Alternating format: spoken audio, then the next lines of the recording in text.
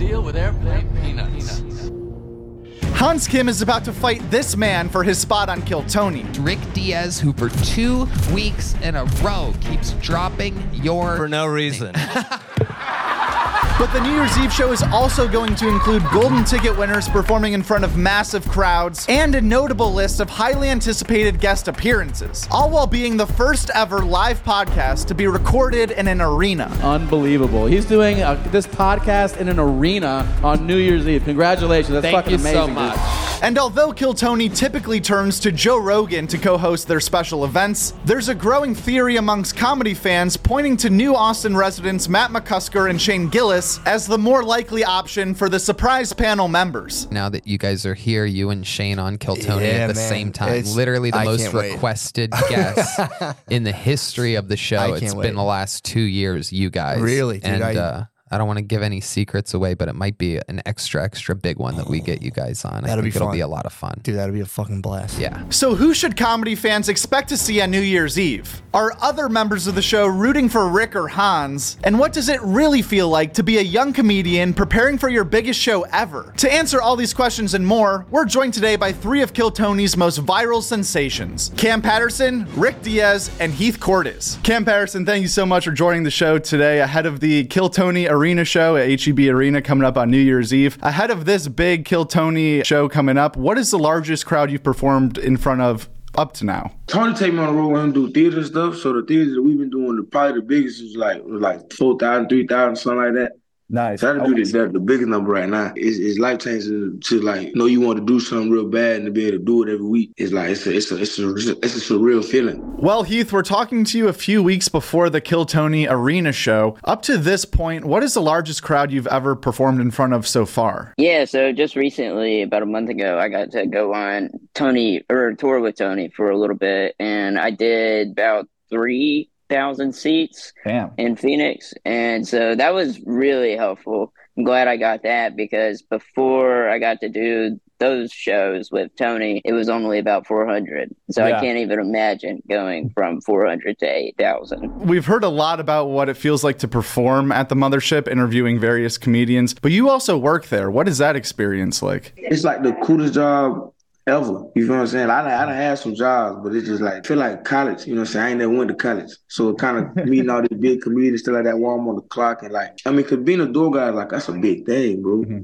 Like working there is like one of the best experiences I've had, like, just as a person. You know what I'm saying? Do you feel more connected to the Kill Tony family or the Mothership family, or does that all blend into one? It's all one family. Yeah. It's all one big family. You know what I'm saying? It's just got several different sections with like, you know what I'm saying, like cousins and shit. It's one big ass family. Yeah, so, for sure. You know, it's no different. Everybody in there, like, I call one man, she's like my mom. You feel what I'm saying? Like, that plays the reason I didn't get homesick real quick. Like, I've been there like 9 months, and I ain't get homesick because it felt like home. You feel me? Well, your old home is here in Florida. I'm based out of Tampa right now, but you got a lot of people coming in from Florida to Austin. What is that like, everyone kind of following your footsteps and expecting you to take them to the promised land in this new comedy mecca? I mean, it's cool. I just like to show people like that. I think it's really funny. Like, if you want to come out here, it's stage time. Ain't no greenness in my heart. You know what I'm saying? This place changed my life. So I would like other people that I'm really cool with, or I think is very funny. You know what I'm saying? A part too, you feel me? Because it's so much stage time, ain't gonna hurt me to have a home, but I'm cool with on the show, you know what I'm saying? Yeah, it's so much shit going on. So you've been able to spend some more time in Austin since we last spoke, make some more appearances on the show. How has this crazy Kill Tony ride been for you since the last appearance that you've made on Joke World? Yeah, it's been so much fun. I've met so many cool people, and I've done a lot of cool things. Like I said, I got to go and do my first theaters with Tony, and that's an experience I'll never forget. Speaking of that first interview, there's a lot of people who commented on that video saying, well, wait, about the whole bucket being rigged thing. They're like, how did Shane Gillis get to talk to you before you went on stage if this is not set up, all that stuff? Do you want to clarify exactly how that happened? Like, you get pulled and you wait a little bit behind the stage? Yeah, I mean, if they watch the episode, they would know how it makes sense. I mean, he lives in Austin now, and that's like the coolest club in the city, so of course he's there all the time, and he was just backstage. It was all just a coincidence. There's a battle for regularship happening at this New Year's Eve show, though, between Hans Kim and Rick Diaz. So as a regular yourself, are you leaning towards anyone in this matchup? Do you have a personal favorite to win? Oh, Hans Kim gonna win, man. Hans Kim got this shit, you know what I'm saying? The bad. That's my brother, man. Did you guys all as regulars have a special connection back there? Because you are the only ones that have to do a new minute every single week. Really, no one else in comedy has been in these shoes where every single week in front of millions of people, you got to get a new, fresh 60 seconds. Yeah, we turn into family, bro. Them like my big brothers, especially like going from, you know what I'm saying, somebody who it took me a little longer to write jokes, you know what I'm saying? I like to cultivate it and try to make it as strong as I can from going to like where every week I just got to push something out. Man, them like my big bros, you know what I'm saying? Like Hans and William and Montgomery, they just made it a lot easier for the transition. You know what I'm saying? So yeah, it's Hans Kim to the death of me. The main event is going to be Hans Kim versus Rick Diaz, as you know. And as a fellow Golden Ticket winner, do you have a favorite going into this matchup or anyone you're pulling for? No, I'm really excited to see how it's going to turn out. I think the drama is really cool and does a lot for the show. So It's fun to watch. Was it interesting at all to win your Golden Ticket during the same time that all this drama was going on with another Golden Ticket winner challenging regulars? Was that weird happening at the same time? And did it give you any ideas of your own? It's neat to be a part of it while all this is happening, but not really any ideas. I'm just going to keep using my ticket. I'm happy with where I'm at right now. Yeah. And as a fellow Golden Ticket winner, do you have a favorite going into this matchup or anyone you're pulling for? No, I'm really excited to see how it's going to turn out. I think the drama is really cool and does a lot for the show. So It's fun to watch. So we are here with Rick Diaz ahead of his matchup with Hans Kim in the Kill Tony Arena show. You're getting to perform in the HEB Arena for the first time. And up to this point, I'm wondering, Rick, what is the largest crowd you've ever performed in up to now? 300 to 400. So does this arena show intimidate you at all because of the crowd size, or is it just going to be business as normal? I will only know how intimidated I am when I get there. That's true. But I'm expecting to be intimidated as hell. Not necessarily by the crowd size, that kind of like, I'm really excited to perform for a huge crowd. That's something that's, I could only dream about it a few months ago. But it's mostly like, how am I supposed to manage my timing? How am I going to perform for this kind of crowd, a local crowd? How is it going to go? Yeah. So I'm very curious, but also nervous about it. Yeah, of course. How has the beef online with Hans evolved since the last time we spoke? It's evolved. He has, I guess we've been in different ways trolling each other for a while. I think it's gone pretty quiet on both fronts lately. I posted a couple of things. He posted a few things. He had McVader do posters for his solo shows using my face and name, and that was interesting. Then I reposted that. Then he gave me a strike down copyright notice on Instagram. So I screenshotted that and posted his notice, which I know is from him because it said it's Hans Kim with his Hans Kim email. You know what I mean? So it's like, I know. Yeah. I knew it was directly from him. And then, but he still has blocked me, but somehow things get to him, or he reopens his Instagram from time to time to check things. I don't know. He's been insulting fans of mine that put comments about me on his channel. It's just like, I don't know. I don't think he's enjoying the whole thing. So, and I could understand why he doesn't enjoy it. I don't want to push too many buttons, but I did enjoy the back and forth. I wish it had been a little more fun. I wish he was able to take the joke, but he's taking it incredibly seriously. And I hope that translates into him finally writing some good jokes for that show. Have you received any pushback from longtime Kill Tony fans who are a little angry at you for potentially knocking off a future Hall of Fame regular out of the show completely? First of all, Tony already said one of us might be temporarily banned from the show. So like, we don't know the consequences. The consequences is I will lose my golden ticket, and I have the feeling that will be not temporary if I lose, which is likely to happen. If Hans loses, he'll get to do other things for a bit, and I'm sure at some point he'll come back. You know what I mean? He is a Kill Tony Hall of Famer for a good reason. He's earned that right to be named that, if that even existed. But he's earned the love of the fans, and he's collected that over months and months and months and months and months of working hard for that show. Yeah, I've gotten a little pushback. Some people are, well, you're confident, but you pretended not to be confident. You're not as good as him. Like, well, I'm 4 years in, or 4 to 5 years in. I'm performing fraction of what he can perform because there's less comedy here where I am. I have a day job So with that being said, I think I'm doing pretty good. I think I made an impression. I'm receiving loads of love, and I'm receiving way more love than I'm receiving hate from some idiots. And I've also noticed that some of the people that were confronting me the moment I talked to them, they were like, no, I actually like you. I just like Hans a lot. And I was like, yeah. So a lot of it is also like just online trolling, but they're humans. I'm human. I don't really care. I just want to have a good show. And I definitely am trying to come to win. Well, you mentioned that you're still working a full-time job. If you did win on New Year's Eve, what is your plan to leave this full-time job? I believe it's with the government. It's of some importance, and move to America to become the Kill Tony regular. Even if I lose the battle, that doesn't mean that I can't perform in America or have a career in America. Thanks to Kill Tony and thanks to Tony Hinchcliffe, and the opportunity he's given me, and my profile has risen a lot. Mm-hmm.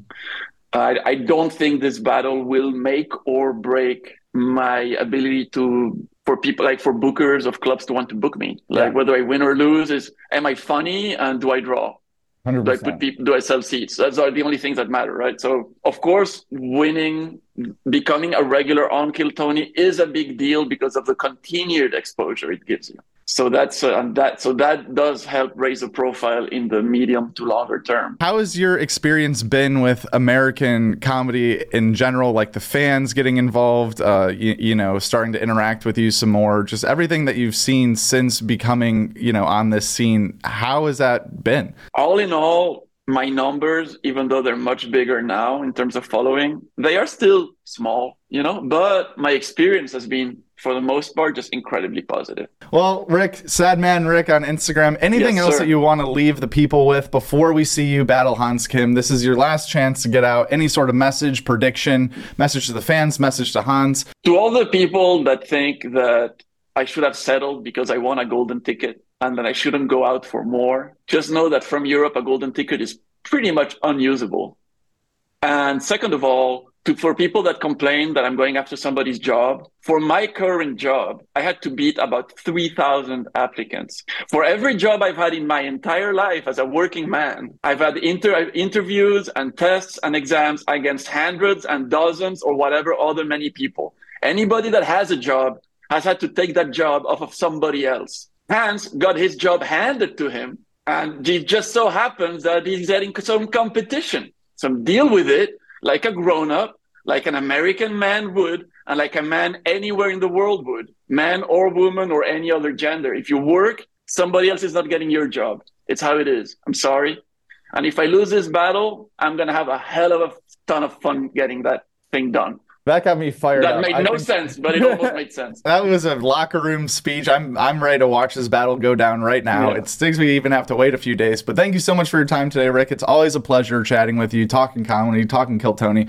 And no matter what happens with this battle, you're always welcome on this show. So hope to see you again soon. You'll have to have me again because Hans is still not going to do it. So he's a media coward that should at least do something to promote this thing. I made him a main event at this show.